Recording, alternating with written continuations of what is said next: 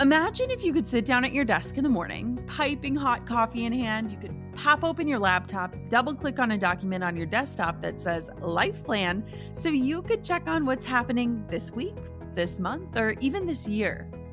Well, I want to help you create that plan. Let's spend 5 days together making a roadmap for your future so that you can live all the rest of your days on purpose. Yes, you can own the future that's coming your way. The 5-day Own Your Future Challenge is absolutely free to join, and I've got a spot with your name on it. Don't let another week, month, year, or even decade pass you by without owning the vision for who you want to become and the impact you want to make while you're alive. This is 5 free days of learning from incredible world leaders, helping you to uncover who you truly are and leading you to craft a roadmap and set goals aligned with the future meant for you. This is important.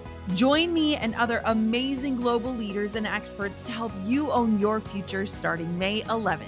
You can join right now for free at jennaschallenge.com. That's jennaschallenge.com for the 5-day Own Your Future Challenge. I can't wait to see you there.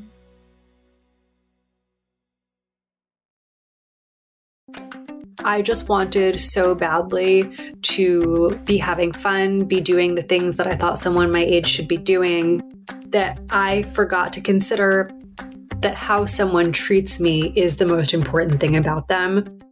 Hey, my name is Jenna Kutcher, and I am obsessed with all things business, marketing, numbers, and helping you to navigate both the messy and the magical seasons of this thing called life.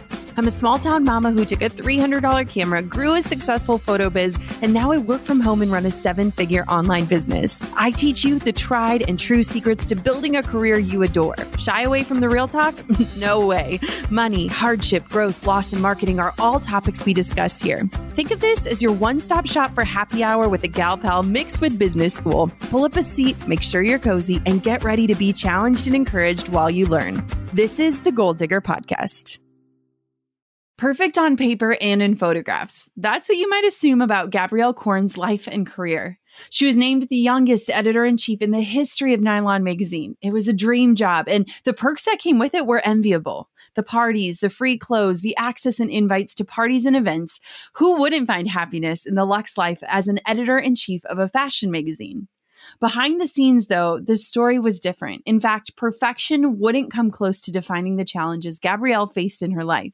In her new book, Everybody Else is Perfect, How I Survived Hypocrisy, Beauty, Clicks, and Likes, Gabrielle walks through her views and experience with internet feminism, impossible beauty standards in social media, shifting ideals about sexuality, and so much more.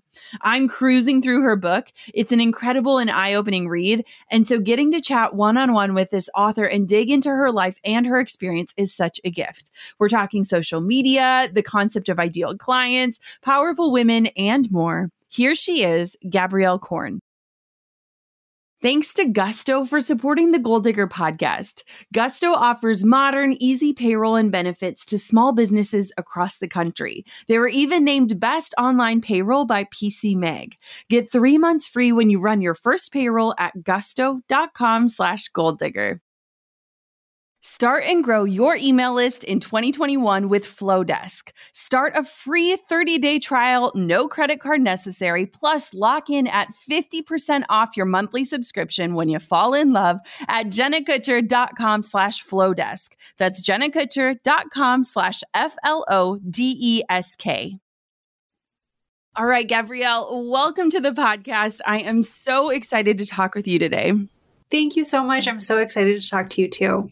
So I told you, and I actually slid into your DMs because I downloaded your book when it was on pre-sale, not knowing that it wasn't out at the time. And I was so bummed because I was like, yes, this is what I need to read right now. And so when it came out, I dove in and I messaged you like one day into reading your book. And I was like, I need to talk to you. This is so incredible. And so your new book comes out and it's talking about how you found success at a young age and the way people often discounted or responded to your success in regards to your age. And so talk to me about your experience and kind of where you've been in your career. Totally. Well, first of all, thank you. I totally would have just sent you an advance copy of the book. Well, I was so bummed because it sold me. I read all about it, and then it was like, it will download on the day it is released. And I was like, Kindle, you're killing me. I know. It's so weird to have to do like press before a book comes out because you never know if people are going to wait around for it or just forget. But I'm glad that you downloaded it. But anyway, so as to the actual question you asked me, so I became the editor-in-chief of Nylon when I was 28. And at the time, I was the youngest editor-in-chief in New York City. And it wasn't amazing. It was like, in order to achieve it, I had made my entire 20s about my career and hadn't really focused on things like finding the right person to be with or taking care of myself in terms of my emotional, physical, or mental health. And beyond that, I was really taken advantage of because I was so young. It was like I was doing the same job and held to the same standards as an editor-in-chief who would have 20 years of experience on me, but I was paid, like a successful 28-year-old, which is I was making around 100K. And like, that's a great salary for someone who's that age and has that experience level. But for the work I was doing, it was pretty ridiculous. And it was like, I was being thrown into this world where I had access to certain things through my job that in my real life, I was nowhere near attaining. So it was this very weird kind of like out of body experience of, on the one hand, having this title and this platform, and on the other hand, like really struggling in a lot of ways. Yeah. One of the things about your story that I loved is that you were a woman who was not afraid to ask for a raise. And I loved that piece of your story because then just a few years later, when you found yourself in that power role, in that role of leadership, you were getting young, ambitious women asking you the same thing. And you kind of had a different perspective on that. Tell me a little bit about that. Yeah. I mean, I had thought that like by the time it was up to me that I would do a better job. And I don't think that I always did because I was so stressed out by the big picture and like of knowing how much money we had and how much money everyone was making that it was really stressful to have to tell people no. And by the time I became editor-in-chief, I think I had a better handle on it. But up until that point, it was just like, oh my God, like this isn't up to me. Why do people think I have say over anything? And that didn't necessarily change when I became editor-in-chief. Like every single dollar I spent still needed to be approved by someone else. But by that point, I felt like I could respond with, thank you so much for asking me. I'm so glad you did. This is not up to me, but I will do everything I can to get you there. And it took me a while to develop the skills to do that.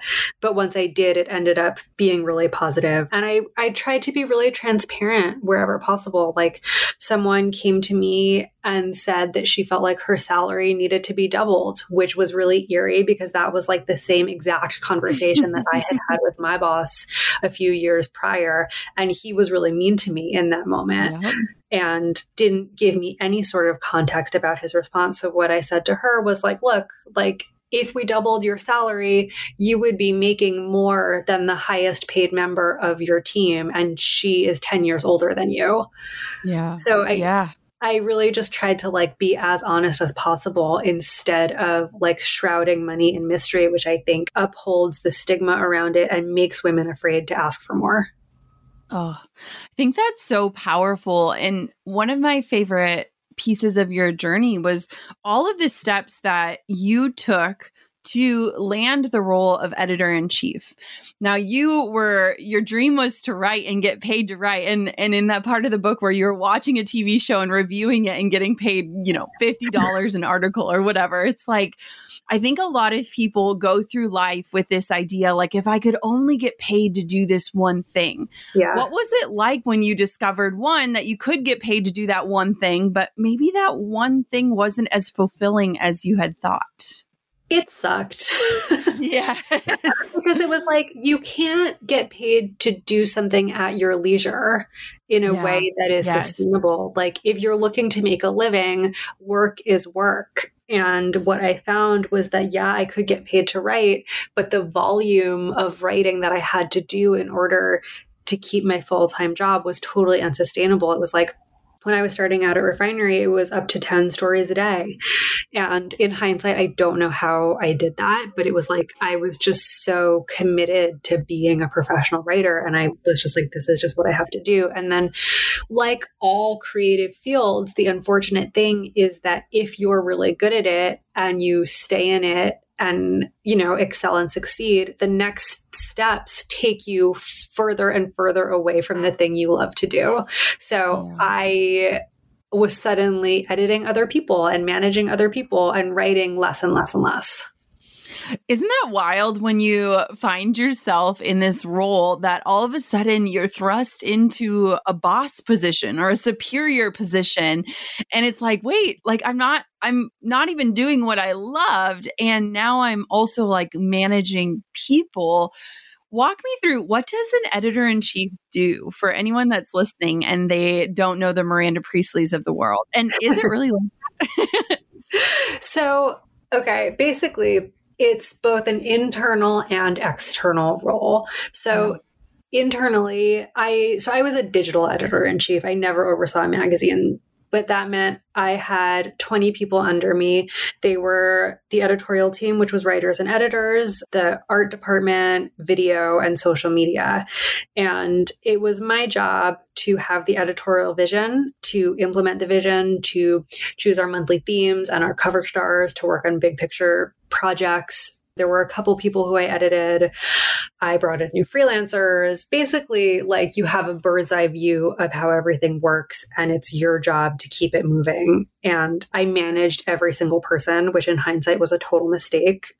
And I reported directly to the CEO, who oversaw the sales team. So I was also kind of the go-between between edit and sales to try to figure out how we could partner with advertisers to keep the lights on. And then externally, I was the face of the brand, which meant I was representing the company at industry events like Fashion Week, traveling around, meeting with people, and working on new initiatives to try to expand what it was we did. So, like, there was a period of time when we were trying to make a TV show. And so I was in LA a lot meeting with producers, things of that nature. It was like, there was no one typical day. It was just, the baseline was chaos. Well, that sounds exhausting, first and foremost. But I want to know, how did that impact your personal life? Walk me through some of the ups and downs of your world beyond work in your 20s and even into your 30s. Yeah.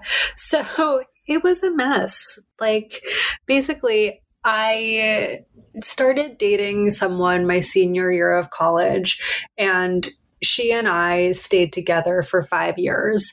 And being in that long-term relationship kind of allowed me to focus so much on work in my early 20s, because, like, we weren't going out.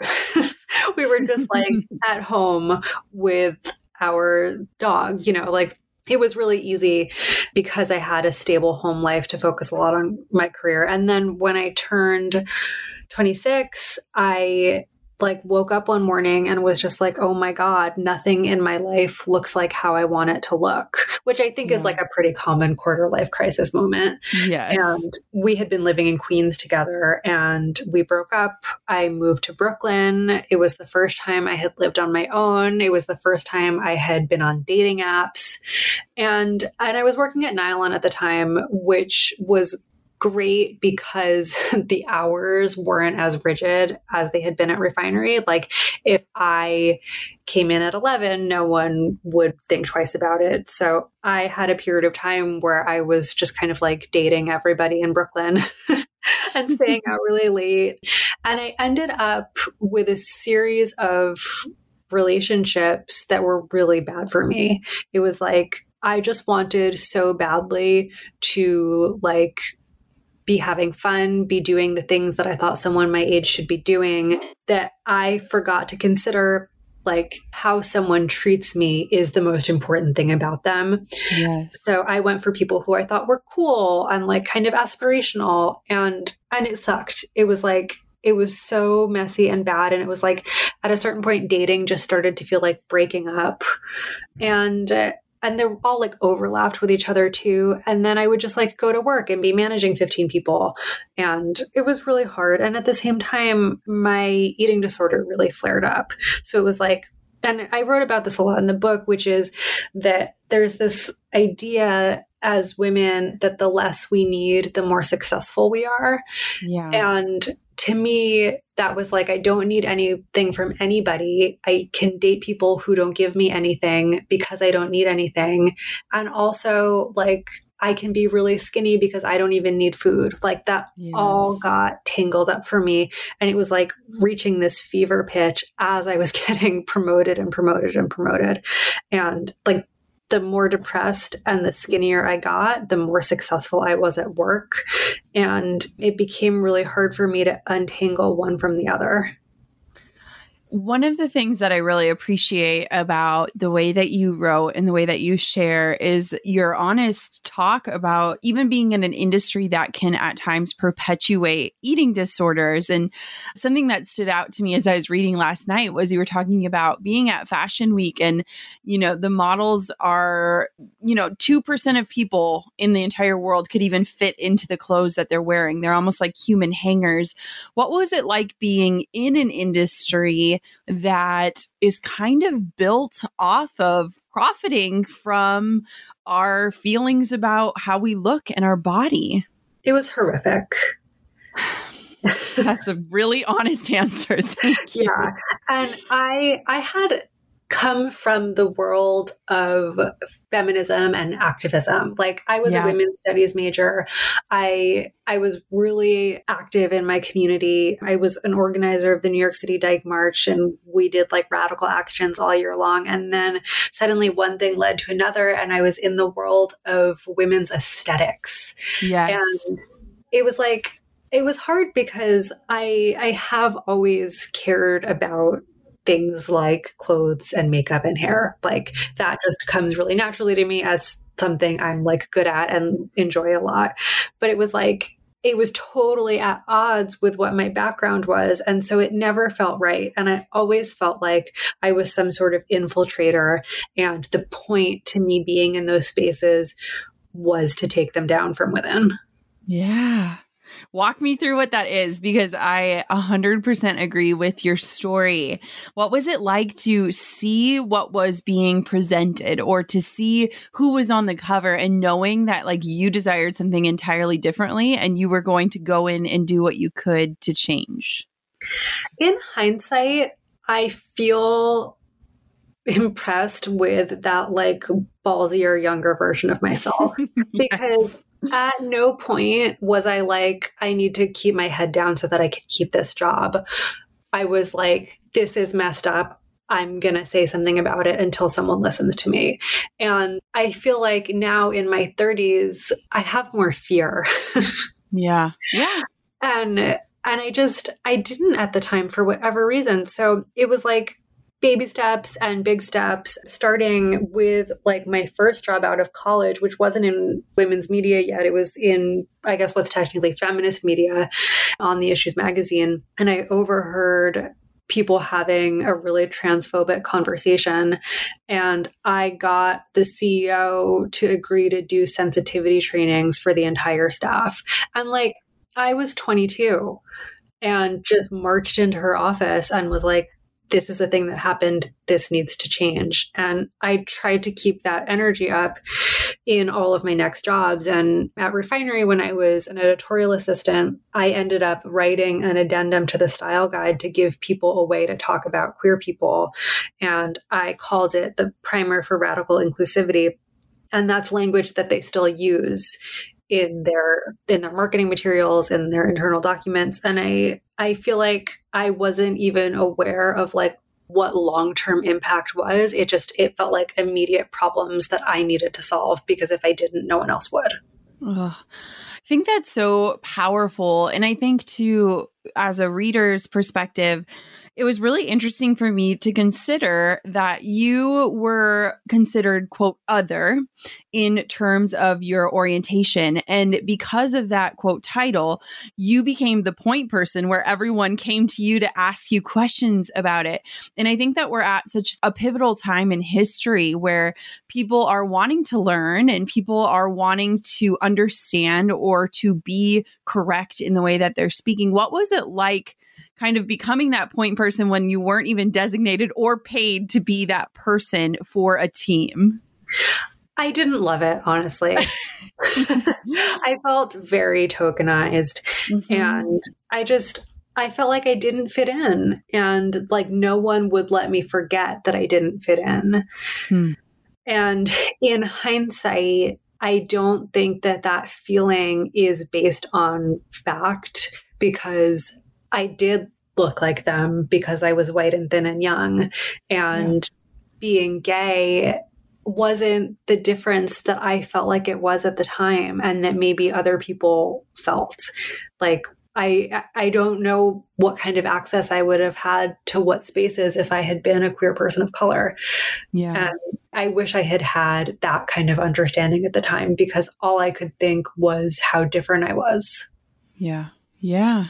I think that's a really good point. And I think it's interesting to look back on things and ask, is that fact or feeling? And I think that's where we learn the most, especially when we look at our journey.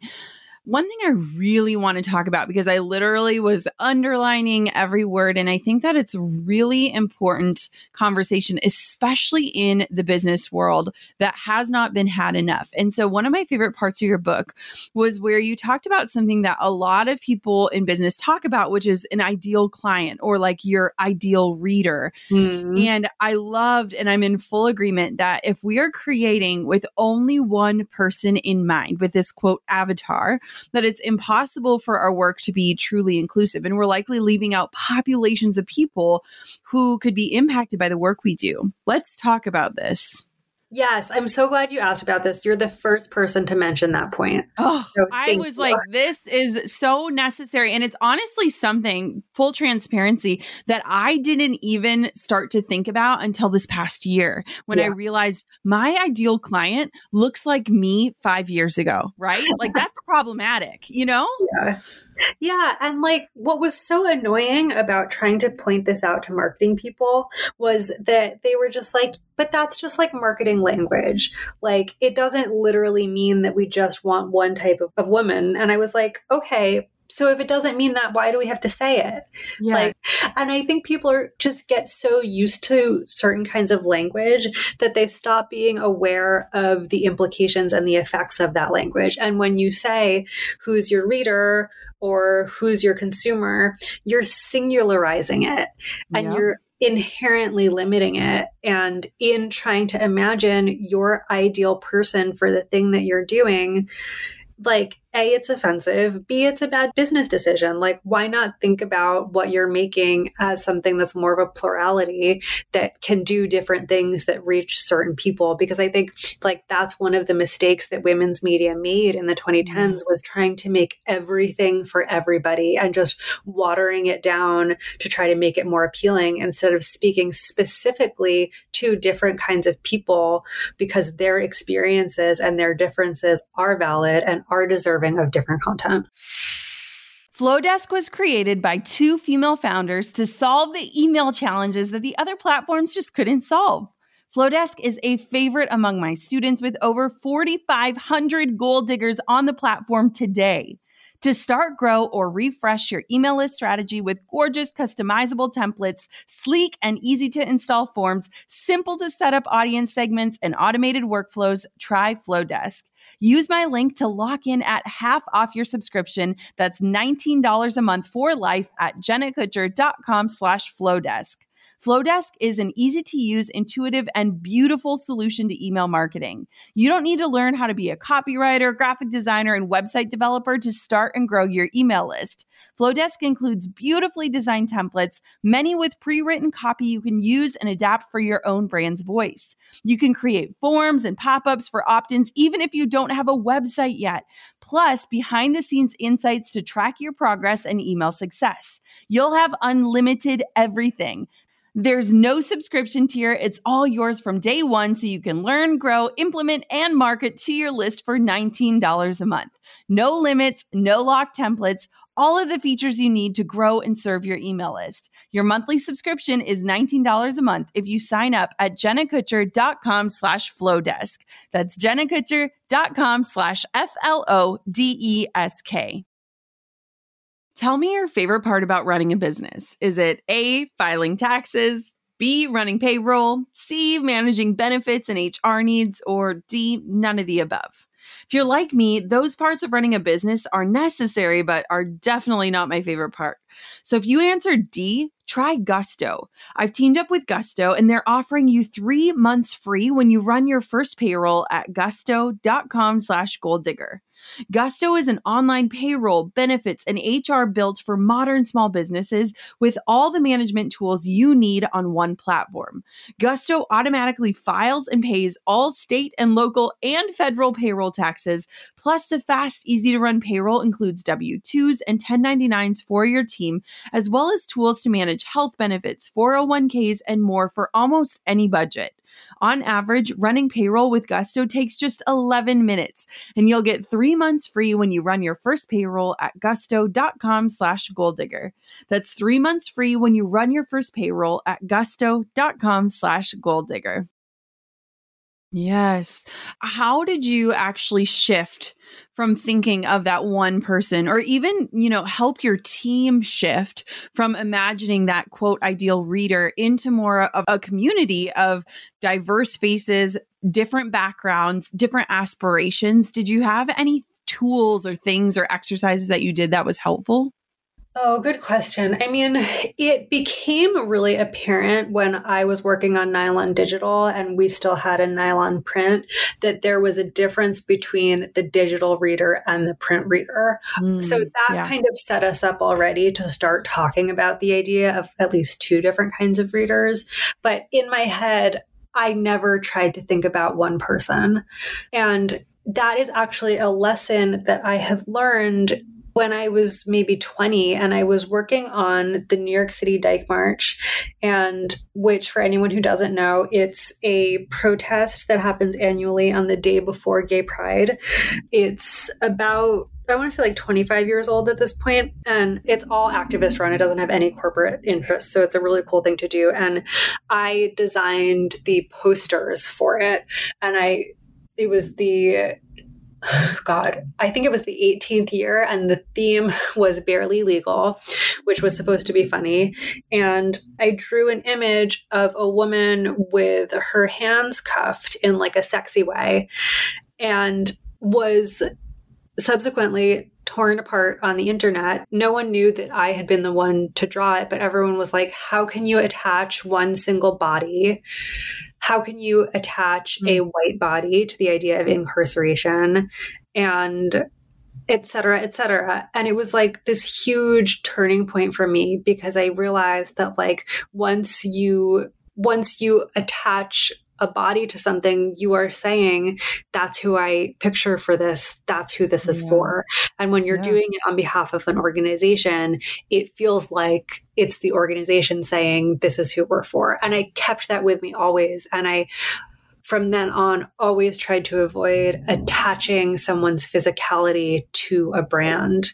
So when it was up to me, when I became editor-in-chief, I made a whole PowerPoint about it, and I sat the whole company down and I was like, look, these are the things we're not going to say anymore. We're not going to say who's your reader. We're not going to talk about our reader as a she. And also, here's a list of banned words. Yeah. And a lot of people didn't understand, and it took a lot of workshops, but eventually we all got on board. I think that's so powerful. And It's crazy, Gabrielle, to look at like your leadership through a lot of things that were almost ahead of your time and how you just kept going. Is that where you look back and you're like, wow, I was gutsy. This is awesome. I mean, yes and no. Like, I always feel like there's more I could have been doing. Yeah. I still feel about it. I think we will always feel like that as achievers. Yeah, I think so too. Okay, so one of the things that really caught my attention is your thoughts on social media. So talk to me about your relationship with social media, and then let's dive into that just a little bit.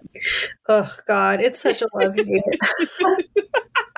It's like, I have started to feel like the ultimate aspiration and like the ultimate sign of success would be being able to leave social media and not worrying about it harming future work opportunities. Yep. Like, I just feel so tethered to it.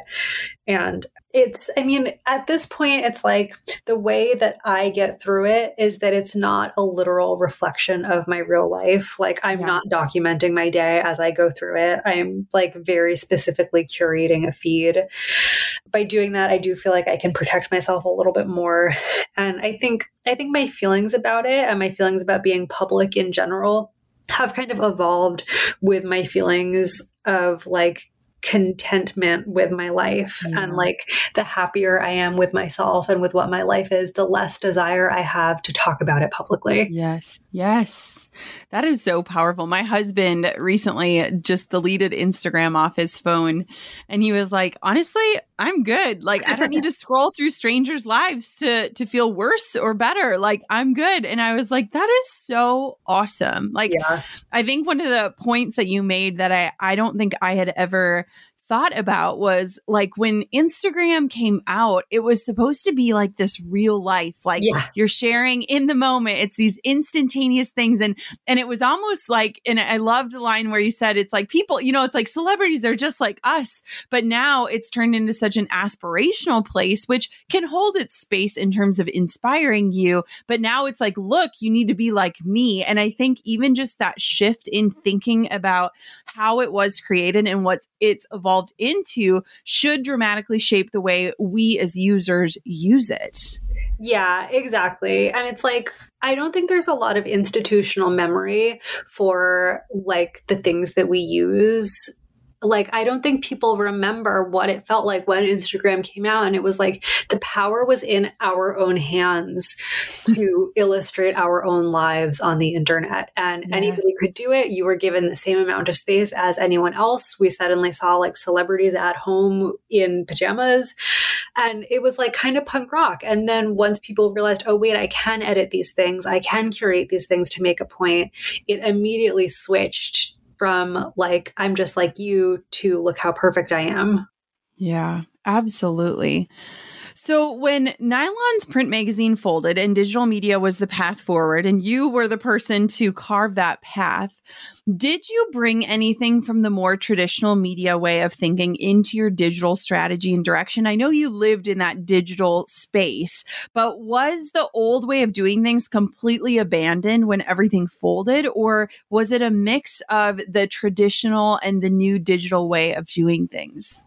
It was a mix because Nylon the magazine was super iconic and people really loved the covers in particular. So I decided to keep the idea of covers and the idea of monthly themes. I just changed all of the themes to reflect the things that I knew our digital readers were interested in. But the cover remained the thing that we invested most heavily in every month. And I think by keeping that kind of infrastructure in place, we were able to continue like the energy of the magazine. I love that. So where can everybody find you now? What are you doing now? Tell us what's happened since your book came out.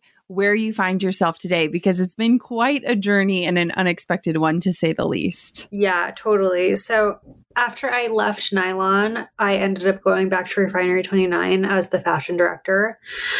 I proposed to Wallace, we're engaged, and then I left Refinery after a year and took a job at Netflix running social media for their LGBTQ plus platform, which is called Most. And we are supposed to move to LA at some point and obviously keep moving it because of the pandemic. But basically, I think when I left Nylon, I really needed a total life change. And instead, I took a baby step and went back to Refinery, and the universe was like, nope. Pivot. Yeah, it was like I just needed something totally different. So I'm in entertainment now, and it's pretty amazing. I love doing work without a byline, and I love not being the face of someone else's thing. It's like, it's so soothing to me. Oh, how has it been launching this book and putting this book out into the world? Talk to me about that feeling. It's the scariest thing I've ever done. Because when you write a book like this, how people feel about the book is how people feel about you. And I know logically I'm supposed to separate out people hating the book from people hating me, but that's not how it feels. And I finally tore myself away from Goodreads. Good. Which is a positive change. I mean, mostly the response has been so nice. I have been so overwhelmed and touched by the responses I'm getting from people. I was really scared for people I know reading it. That felt scarier than strangers reading it, because a lot of things in the book are things that nobody knew about other than my, Wallace and my family. Yeah. So it's been a lot of hard conversations, but I mean, it's been good. And I'm so thankful that I was able to do virtual events. The Strand in New York was supposed to host my launch event, and they did it online. It feels like at this point, so it came out in January, so it's been a couple months, and it feels like the word of mouth has really helped, much more even than splashy press a week in advance. Has just been people saying my sister told me to read it, my mom got it for me. I think women are recommending it to other women, which is obviously the best compliment I could ask for. Oh, I love that. Looking back over the last decade of your life, is there anything you wish you could do differently or have a do-over on? Yeah. I mean, I don't even know where to start, but I think mostly I wish I would have stood up for myself more. I wish that when I knew something was bad for me, I would have just abandoned it instead of trying to make it better, whether it was a job or a relationship. And then the things that keep me up at night are the times that I could have been kinder to people. I was so stressed out and so worried about my own career that there were moments that I think I accidentally dismissed people, and I didn't mean to. And I know that it hurt them. And those are the things that I wish I had a chance to do better. One of the things that I think is so interesting about your story is that you landed in a role that is a prestigious role. It's a title of success. What would you tell to somebody who is working up towards a title or this identity that you wish you would have known? Because once you arrived, it felt way different than you had expected. I would say think about what you're going to want to do after that. Yeah. Because I think so many of us fall into this trap of having a goal and thinking that once you meet that goal, that's it. You don't have to have goals after that. Yeah. And for me, thinking about what I would do after being an editor-in-chief felt really impossible. And I wish that I could have had the perspective to understand this is a job that you will have in a series of other jobs. It doesn't have to be your whole life. It doesn't have to be the ultimate thing you're working towards. It's a step along the way, and every step builds on the step that came before it. So I think just keeping in mind that nothing is the final thing unless you're talking about retiring. Yes, which I think we're a little far away from that, right? I mean, I would love to retire. One of the things that I think is really compelling, and honestly, I feel it in my life as well, is when you are kind of the center of the brand, when you are the face and the voice of the brand, I think you do hit a point in your life where you crave privacy more and where success lives offline in those moments that never see the light of Instagram. What has been the biggest shift for you in your 30s and kind of in this transformative period that we all find ourselves in right now? Yeah. I mean, and I would love to know what you think about it too, because you have so many followers and like I'm stressed out by my 11.5 thousand followers. Yes. I don't know how you do it, but it's like, it does feel like something that I become less and less interested in participating in. Yeah. And I would love to just be like successful at something creative and not a public person. And I don't know if that's possible anymore. It's kind of like you have to be Angelina Jolie to get off Instagram. Right. That's how it feels. But I mean, and I know that it's a contradiction too, because I just wrote a tell-all book. So it's like, I think I'm still working out for myself how much of me I want to share and how much of me I want to keep private. But like, in this pandemic world, I haven't for 1 second had the urge to post a photo of myself just like at home in my sweatsuit where I've been for a year. Right. You know, like I've been thinking a lot about like what old photos can I dig up that doesn't feel tacky? How can I let people know that like things suck without complaining? And like I lost someone and I didn't post about it online, and that felt like a very positive decision. I mean, it's all kind of like negotiations with myself. Yes. Oh, I can so relate. And I think too, you know, the more eyes and the more voices you let into your life, the better you have to be at discerning feedback and criticism and understanding which role and how much power you give that into your world. And I think too, it really forces you to keep your head down and stay true to whatever mission you're on. And I think I've been exploring, and your book has really just inspired me a lot in just the shifting of identities that we as women go through. Like we are not one thing forever. We're constantly changing and growing in relationships, in the seasons of life, whether it's career or motherhood or marriage or whatever that looks like for people. And so I've just been really kind of exploring like which identities feel the most important. What does success look like? And I think, you know, it's a discussion a lot of us are having offline these days. Totally. And I too am thinking about that. And I'm also like really curious to see like what people want from me. Like I basically got like 2,000 followers over a weekend, which for me, you know, was a lot. It was a big percentage. And it was people going through and liking all of the photos of Wallace. And I was talking to I was talking to a friend about it, and he was like, you know, people are really interested in your relationship. Like you should look into that and post more of that because like that's really cute and people really like that. And I was kind of like, I don't think I want to do that. Like Wallace has a public account for her art, but her personal account is private. And I don't want to like drag her into the public eye just because I made a decision to write about our relationship in a book. And now people are like looking us up.